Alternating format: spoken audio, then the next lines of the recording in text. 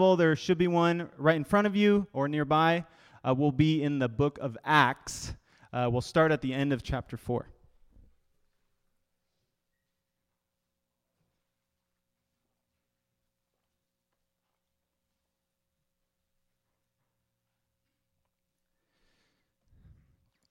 All right.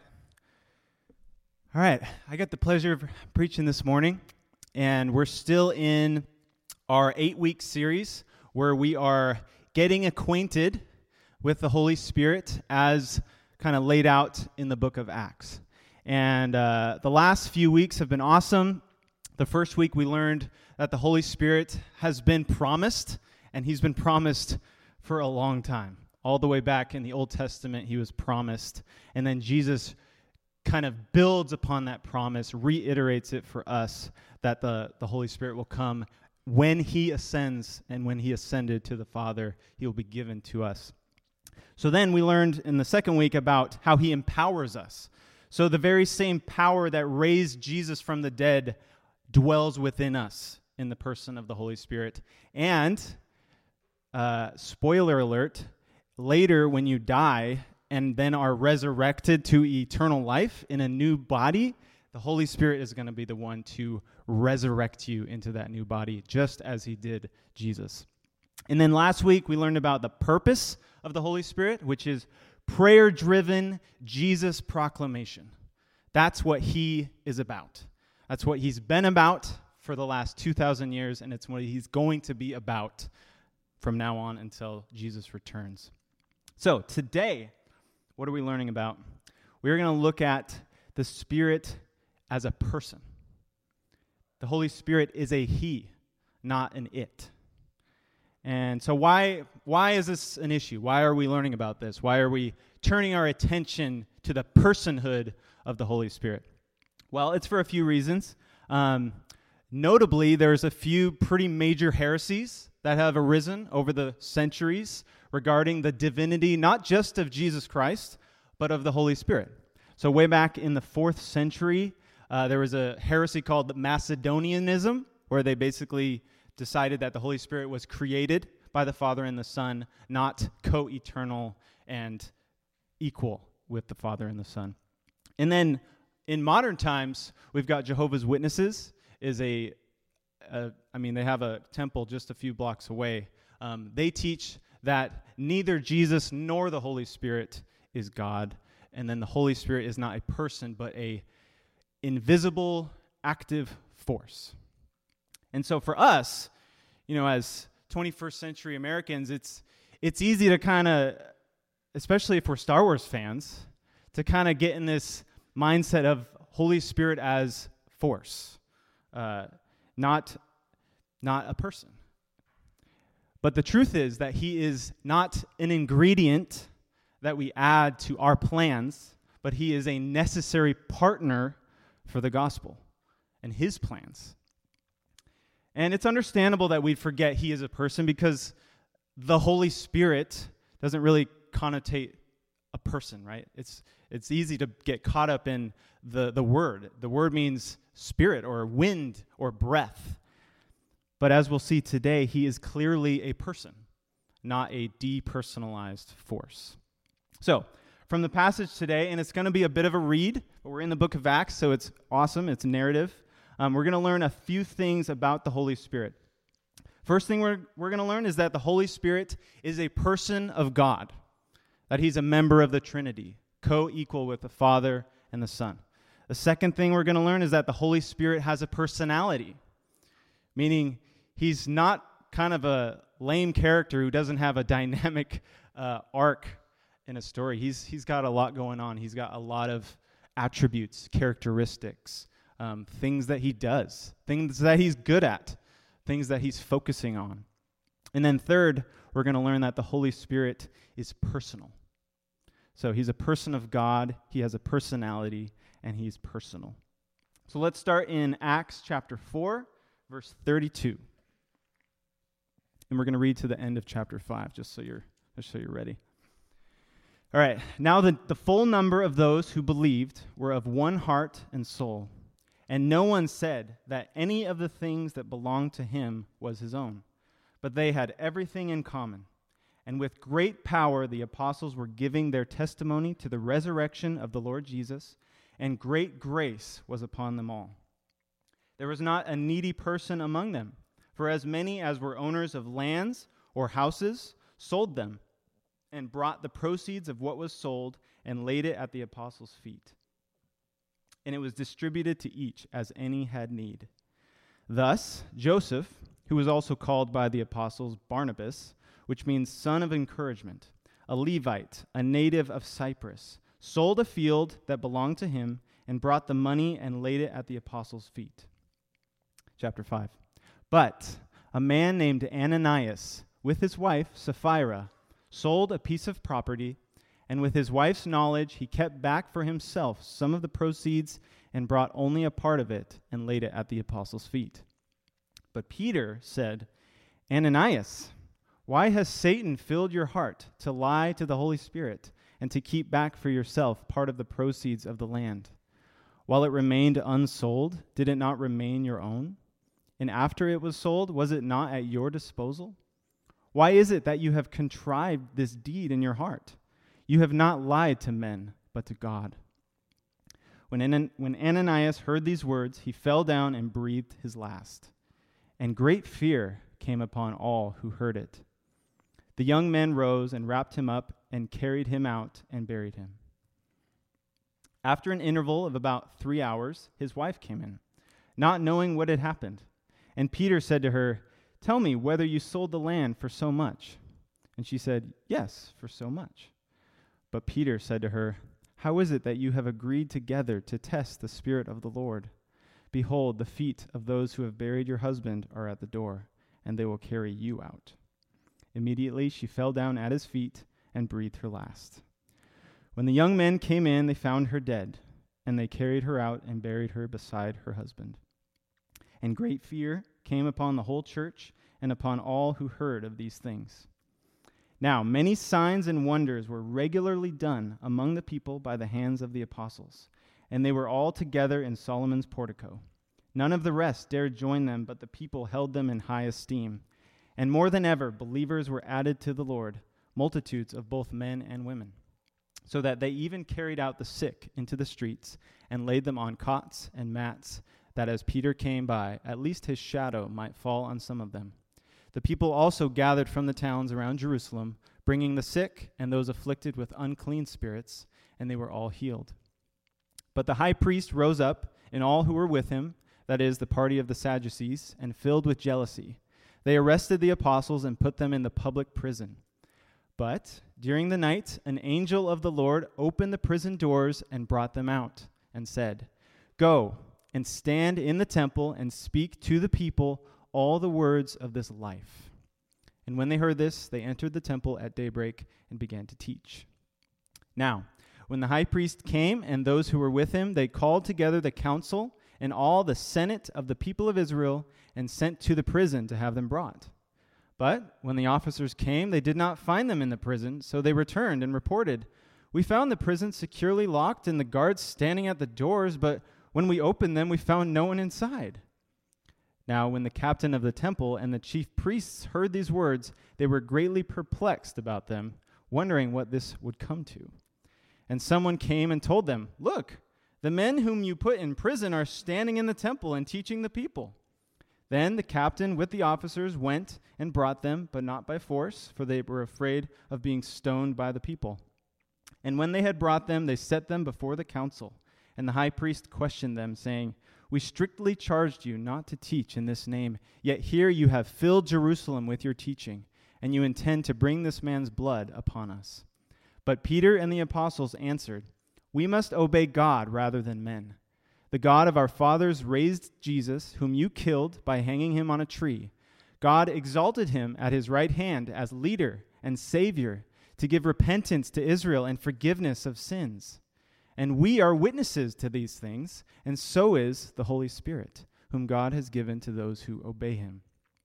When they heard this, they were enraged and wanted to kill them. But a Pharisee in the council named Gamaliel, a teacher of the law held in honor by all the people, stood up and gave orders to put the men outside for a little while. And he said to them, Men of Israel, take care what you are about to do with these men. For before these days, Theudas rose up, claiming to be somebody, and a number of men, about 400, joined him. He was killed, and all who followed him were dispersed and came to nothing. After him, Judas the Galilean rose up in the days of the census and drew away some of the people after him. He too perished, and all who followed him were scattered. So, in the present case, I tell you, keep away from these men and let them alone. For if this plan or this undertaking is of man, it will fail. But if it is of God, you will not be able to overthrow them. You might even be found opposing God. So they took his advice, and when they had called in the apostles, they beat them and charged them not to speak in the name of Jesus, and let them go. Then they left the presence of the council, rejoicing that they were counted worthy to suffer dishonor for the name. And every day in the temple and from house to house, they did not cease teaching and preaching Jesus as the Christ. Let's pray.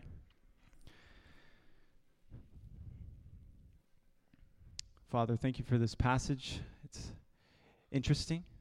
Lord, may you teach us through it by your Holy Spirit, about your Holy Spirit. And I pray that we will be changed because of it. In Jesus' name, amen. All right. So, the story of Ananias and Sapphira. It's kind of interesting.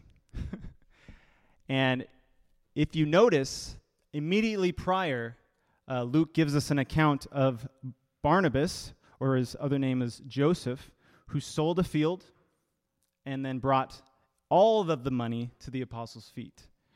And then we get a contrast. Ananias and Sapphira, who basically, like Peter said, they had possession of this field. They had the volition to sell it or not, and to give proceeds from it or not. But what they ended up doing was telling them that they were going to give them all of the proceeds, but in fact they kept back part of it for their own gain, but pretended like they gave it all so that they would look good, so that they would look as good as this other guy, Barnabas. And so here we find kind of this story is to the early church as like Genesis 3 is to the creation story. You know, God makes something happen in power. It's going along beautifully, but then sin interrupts. And it's a good reminder for us that although the stories of the early church are incredible and beautiful, sin was still there. And Satan sought to derail things very early on. So it wasn't all romance and righteousness here in the early church. But in this case, the interesting thing is that the Holy Spirit intervenes to preserve the reputation of the church. He brings about what's called a judgment miracle. These two, man and wife, just drop down dead. And at first glance, we're like, oh my, wow, that's harsh, that's intense, and it is. But we can ask ourselves, even in modern church times, what is the most hated element of the church today? Hypocrisy. And the Holy Spirit agrees, and Jesus agrees that hypocrisy, the seeking to put yourself in a better light at other people's expense, to deceive others to think you're better than you actually are. And early on, the Holy Spirit was very protective of the church, of the church's reputation. And so this story is preserved for us. Obviously, this doesn't happen, at least not in very apparent ways today. Maybe it does. We don't really know, but not as much as it did in this story. And so, but from this passage, we learn a few things about the Holy Spirit. So we're going to kind of zoom out, and we're going to kind of grab other passages across the New Testament to learn a little bit more about this person who's involved in this entire story and who he is. We're going to learn that he's, like we said before, a member of the Trinity, that he has a personality, that he has plans and goals and a purpose, and also that he's personal and that he wants to be personal to you. So, firstly, the Spirit is a person of God. So, verses 3 and 4 is probably the easiest place to go to provide an apologetic or a defense for the divinity of the Holy Spirit. So, looking at verse 3, it says, Peter said, Ananias, why has Satan filled your heart to lie to the Holy Spirit?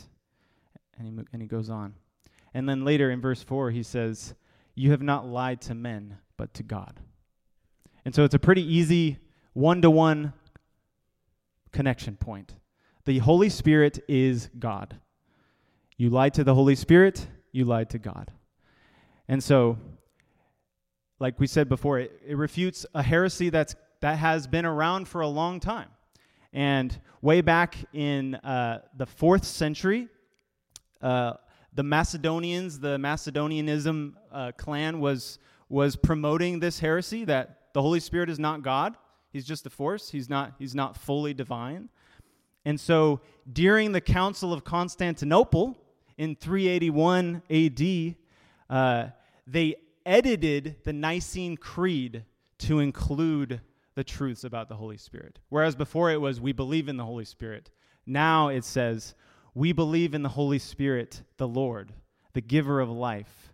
He proceeds from the Father and the Son, and with the Father and the Son is worshipped and glorified. He spoke through the prophets. And so they encountered this heresy, and they adopted the teaching of the church to be more biblical, which is that the Holy Spirit is a member of the Trinity, a person of the triune Godhead. There are other passages in the New Testament that confirm the Holy Spirit's divinity. One of them is just kind of a quickie. Basically, Jesus, in Matthew 28, he's commanding us as his disciples to make more disciples. He says, I have been given all authority in heaven and on earth. So you all go and make disciples of all nations throughout the entire world. And then he says, baptizing them in the name of the Father and of the Son and of the Holy Spirit. And so there we have kind of a Trinitarian statement of Jesus Christ himself, equating the Holy Spirit with himself and with the Father. And then another one is in Luke 12, where Jesus says, if you speak a word against me, you're going to be forgiven. But if you blaspheme the Holy Spirit, you'll never be forgiven. And we're not going to get into what blasphemy of the Holy Spirit is, other than to say the only person who can be blasphemed is God. And so when Jesus says blasphemy against the Holy Spirit, he's equating the Holy Spirit with God. And so there we have the Spirit as a person of God.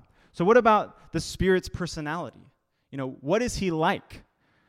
As opposed to being, as the Jehovah's Witnesses might say, God's invisible active force in the world, if he's a person, how do we know him? What does he do? What's his purpose? What is he like? The Oxford definition of personality is the combination of characteristics or qualities that form an individual's distinctive character. And so, looking for the Holy Spirit's personality, we can look at, okay, what are all the things he does? What are all the ways that he operates? What is his character? And in this passage, we have a couple examples. For one, in verse 4, we just read, he can be lied to. Can you lie to gravity? Can you lie to the wind? No, you can only really lie to a person, someone who can accept or deny your lie. You can't really lie to an inanimate object or force.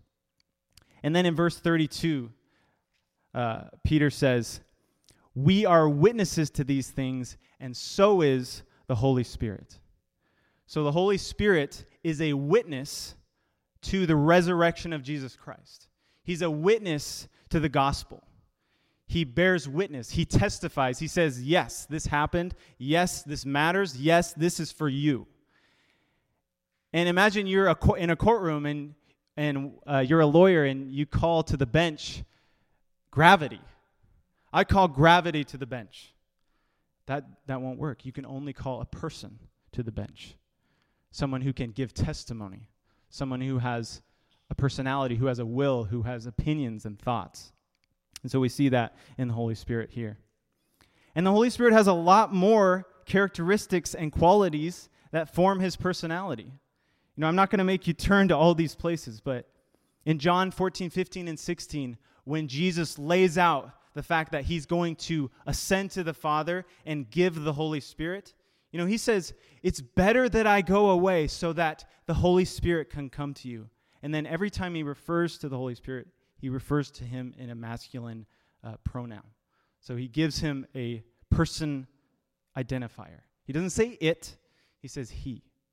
He will teach you. He will guide you. He will convict the world. He will bring to your remembrance all that I have commanded you. And so that's where you find his sort of personhood. And then in 2 Peter, Peter says that the Holy Spirit was the one who wrote Scripture. And we're going to look at that a little more closely next week, that the Holy Spirit was the one from Genesis to Revelation that inspired the writing down of God's Word. And then, like we said, he convicts of sin in John 16. He teaches in John 16. He has a will in 1 Corinthians 12. And 1 Corinthians 12 is a great place to learn about the Spirit because that's one of the lists of the gifts that the Holy Spirit gives to his people. And in that chapter, Paul says, the Holy Spirit gives gifts to anyone that he wills. And so he has a will. So that's part of his personality. He calls. This is probably one of my favorite ones, and we'll look at this a little bit further when we look at how the Holy Spirit leads and guides the church. But in Acts 13:2, there's a bunch of Christians worshiping in Antioch, and it says, while they were worshiping the Lord and fasting, the Holy Spirit said, set apart for me Barnabas and Saul for the work to which I have called them. So he calls. He calls individual people. He calls you. He's a person. He gives gifts. He sends. One of the most beautiful attributes of the Holy Spirit is that he prays for us. Paul in Romans 8, he's saying that a lot of times we just don't know how to pray. And my dad mentioned last week that a lot of times, or sometimes, all we can do is groan inwardly. I don't have the words to pray for this specific situation today. And then he says, that's okay. You do that, and while you're doing that, the Holy Spirit's going to pray for you. How beautiful is that? So that he intercedes for prayer, or in prayer for believers.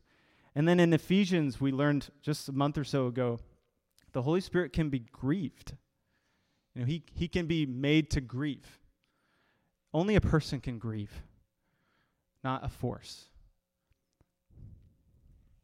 So last week we talked about the Spirit's purpose, which is to empower the prayerful proclamation of the gospel of Jesus Christ, and in so doing, build his church, which is Jesus' body, which is Jesus' bride, which is also the temple of the Holy Spirit. So that's the Holy Spirit's purpose. Notice how Jesus-centered the Holy Spirit is. The first week my dad mentioned that the Holy Spirit is mentioned 57 times in the book of Acts. Jesus is mentioned 80. The Holy Spirit is all about Jesus. So all that he does, all that he is to glorify Jesus and to make us more like Jesus. And as a side note, we don't find anyone in Scripture praying directly to the Holy Spirit, which is kind of interesting. We see people praying primarily to God the Father, but also to Jesus. But who gives the Holy Spirit? God the Father and Jesus. The Holy Spirit doesn't seek glory for himself. His priority is to propagate the gospel in the world and in our hearts. But we do find him praying for us, and empowering our prayers to God. He is the very presence of God with us, in us, for us. I love that. From the earliest issue, which was Genesis 3, back when God used to take walks with Adam and Eve in the garden, but then sin interrupted that relationship. From that point on, God has been seeking and pursuing a way to be with us. That's been his goal the whole time. You look at the tabernacle for Israel, you look at the temple, and then you look at how we are now the temple of the living God. The whole time it's just been God wanting to be with us. So we see him as a person of God, as someone with a personality, and lastly, he's personal. So our goal in studying about the Holy Spirit, of learning about the Holy Spirit, of meditating on who he is, it need not stop there. It can move on to experiencing him personally. Scripture is clear that the Spirit is for us, like you. Back in chapter 2, go ahead and turn and look. In chapter 2, verse 38 and 39, Peter says, this is kind of a simple A, B, C of how we got the Spirit. He says, Peter said to them, repent, which means change your mind, move a different direction, and be baptized, every one of you, in the name of Jesus Christ, for the forgiveness of your sins, and you will receive the gift of the Holy Spirit. For the promise is for you, and for your children, and for all who are far off, everyone whom the Lord our God calls to himself. The giving of the Holy Spirit is simply God going, I want to be with you. I want to be in relationship with you. I want to be close to you. And if we're in Christ, then the Holy Spirit dwells in us. And if we ask the Father, he will give the Holy Spirit to us. Look how personal the Spirit was for Peter in this passage. In the intense part where Ananias brings the lie, brings the supposed full proceeds of the sale of this land to Peter, Peter immediately knows something's up. Who told him that? How did he know that? That was a word of knowledge, something that the Holy Spirit just said, this is not good. You need to call this out. This is going to affect my church. And so Peter just stated it because the Holy Spirit told him. And that thing that happened, the word of knowledge, something Peter shouldn't have known but known, that's actually something listed in 1 Corinthians 12 as one of the gifts of the Holy Spirit, which is words of knowledge. The Holy Spirit telling you something, and you can take that and take it to the bank. And depending on the situation, bring it up to a person or what have you. Whatever he's leading you to do with that information. And then later, when Peter and the rest of the apostles are in front of this body of officials, in verses 29 through 32, Peter is responding to these accusations. And the cool thing about this specific passage is this is something Jesus promised would happen. Back in Luke chapter 12, you don't have to turn there, but I'm going to read it for you. Jesus basically told them this exact situation would happen and what to do. He said, "And when they bring you before the synagogues and the rulers and the authorities, do not be anxious about how you should defend yourself or what you should say, for the Holy Spirit will teach you in that very hour what you ought to say."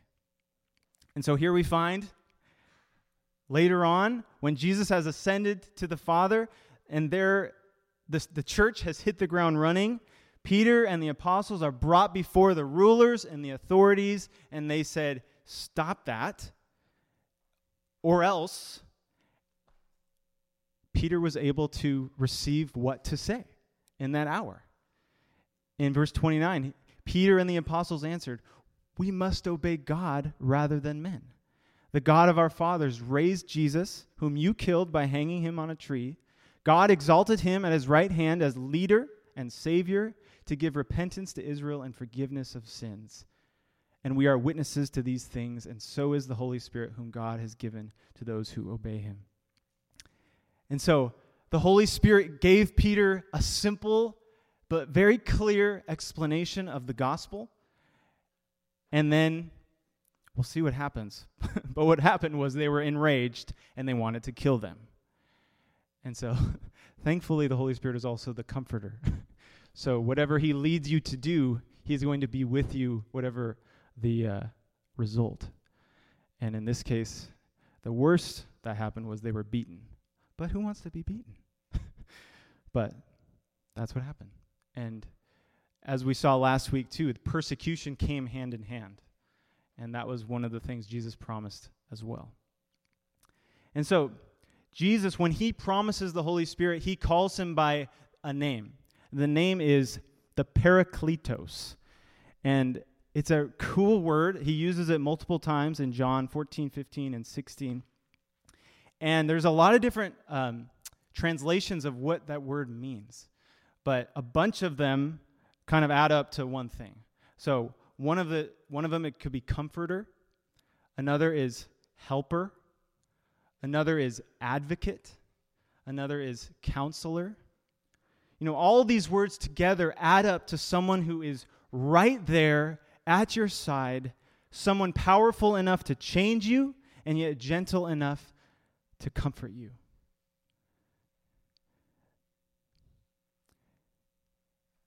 He's our comforter, our helper. I need help.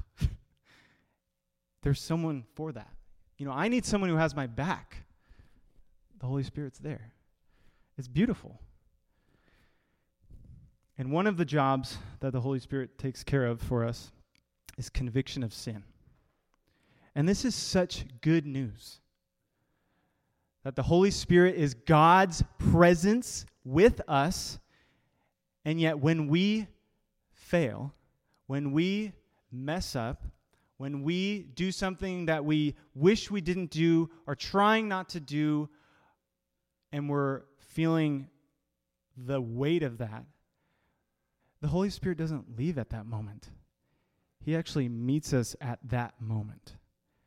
And what he does is not accuse, he does not condemn, he convicts. Which is it's not a further burdening, it's a lifting. It's a, hey, I know that you want to be like Jesus, and I am going to remind you of how you can in the way that only he can. He doesn't condemn. You know, he doesn't say, you suck. He says, there's forgiveness for this. That thing that you feel trapped in, that you feel like you're doing over and over again. I can empower you to live otherwise. And the cool thing is the conviction leads somewhere. And where it leads is what Paul calls the fruit of the Spirit. In Galatians chapter 5, he lists out all the ways that the Holy Spirit leads us to act. Basically, all the values of love, joy, peace, patience, kindness, goodness, faithfulness, gentleness, self-control. All these things we wish we had more of. That is the Holy Spirit's agenda for you. And conviction and bearing fruit they go hand in hand. It's awesome. So he convicts us, he bears fruit in our lives. And really what this is, and Paul kind of further extrapolates on this, is what we're experiencing as believers in Jesus who have the Holy Spirit. What we're experiencing is a taste. It's sort of he calls it a down payment of our inheritance. The fact that we get to taste this intimacy with God. That's what the Holy Spirit is. He provides that, a taste of what's to come. You know, a bunch of us were at a wedding last night, and it was so beautiful. And weddings kind of provide a kind of a glimpse of the future that we have with Jesus. If you know Jesus, you will be his bride. And so what the Holy Spirit is, it's that taste of intimacy that we're all longing for. And we're going to get more of. But for now, that's what we have. And it's powerful. And he loves us. How Paul describes the Holy Spirit in Romans 5 is that it's because of the Holy Spirit that we can experience the love of God. He says, the love of God which has been poured out into your hearts through his Spirit that he has given you. So it's only because of the Holy Spirit that we can even experience to actually know, not just like read Romans 8, like, okay, yeah, just like head knowledge, but no, like know it. You know God loves you. And that's because of the Holy Spirit. And then lastly, he equips us. He provides what we need to do what he wants us to do, that he's calling us to do, that we have a desire and a God-given passion to do. I mentioned 1 Corinthians 12, but there's also Romans 12, 1 Peter 4, and Ephesians 4 that describe the gifts of the Holy Spirit. But none of these lists is exhaustive. It's not meant to be, these are the only things that the Spirit can empower you to do. There's a lot of them, and they're all really cool.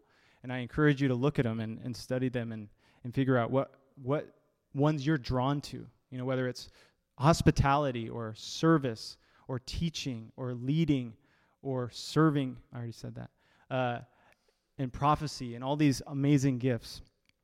But the purpose of these gifts is to use them. And it's not just to use them on your own, hanging out, I'm super powerful, got the Holy Spirit. It's to use them in the context of this body of believers. This is called a local church.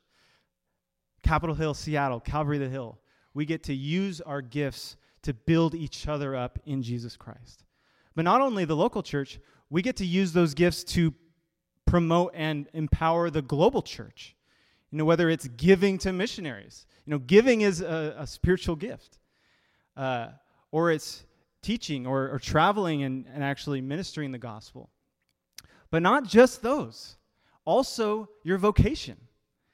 The Spirit empowers you for your vocation, whatever that is. Because we're all missionaries and ambassadors of the kingdom of God wherever we are. So whether you're in a tech company or a NGO or a nonprofit or work from home or a stay-at-home mom, doesn't matter. The Spirit empowers you for that vocation too. Gosh, he's awesome, right? And we'll learn in chapter 8 that, he can't be bought. A guy named Simon the sorcerer tries to buy the Holy Spirit from Peter. Peter's like, oh no. Yeah, not good. Don't try to buy the Holy Spirit. He can't be bought. He can't be earned. And, if you're thirsty for help, if you're thirsty for comfort, for counsel, for someone powerful enough to truly and completely have your back, your advocate, the Holy Spirit's for you. And to receive his Spirit, the only thing you need do is recognize that you both desperately need him and don't deserve him. Those are the only prerequisites. So if you lay hold of Jesus Christ as your, like Peter says, your leader and Savior. Leader, meaning you're a person in need of someone to guide you. Meaning that you no longer want to be the God of your own life. That you're ready to submit your life to someone who really knows what they're doing. Not just that, but a Savior. Someone who's a sinner in need of a Savior. You have to acknowledge that you're a sinner in order to receive a Savior. And the blood of Jesus can cleanse us from the sin that we commit and the sin that's committed against us. The gospel is that powerful. So when we accept the leadership, the lordship of Jesus, and accept his saving work for us, then it says right there in Acts 2 that we have the gift of the Holy Spirit. The Spirit of the living God. and he'll come, and he'll be with you for the rest of your life until you meet God face to face. So that's for those who don't have him yet. But for those who do have him already, who know Jesus, do you want to be in tune with the Spirit of God, the Spirit of Christ, the Spirit of truth, the Holy Spirit? Those are all names given for the Holy Spirit. Do you want to be in tune with him every day? Here's a little tip. Every morning when you wake up, make time to be with God. And in that time, acknowledge your need for him and ask him to fill you with his Spirit in order to empower you to walk in his purposes, both for you and for all the people you touch that day. You have no idea what story God is writing of someone who you're going to encounter on any given day. Paul talks about how with evangelism and spreading the good news of Jesus, we're all like playing a part.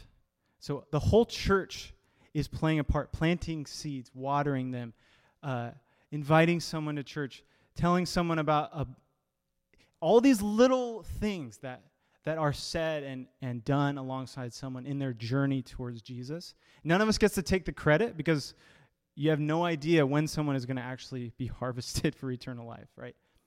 But the cool thing is that the Holy Spirit is the one writing that story for each of those people. And so when we go forth in our day, whether it's just a normal day, Monday, or it's a weekend or whatever, we can say, God, please, by your Holy Spirit, empower me to be able to participate in your purpose. And it's not just about us. In fact, it's not about us at all. It's about his purpose. How does he want to use me on any given day? And I promise you that if you do that for long enough, if you acknowledge your need and ask God to lead you and guide you and fill you with his Spirit, you will notice and experience pretty crazy things. You'll participate in the scooting someone further towards Jesus, or even all the way, or just loving someone in Jesus' name, of course. We have the best God, who in Jesus Christ found a way to be close to us. He loves to be close with us. And that's been his agenda since the beginning. Let's pray.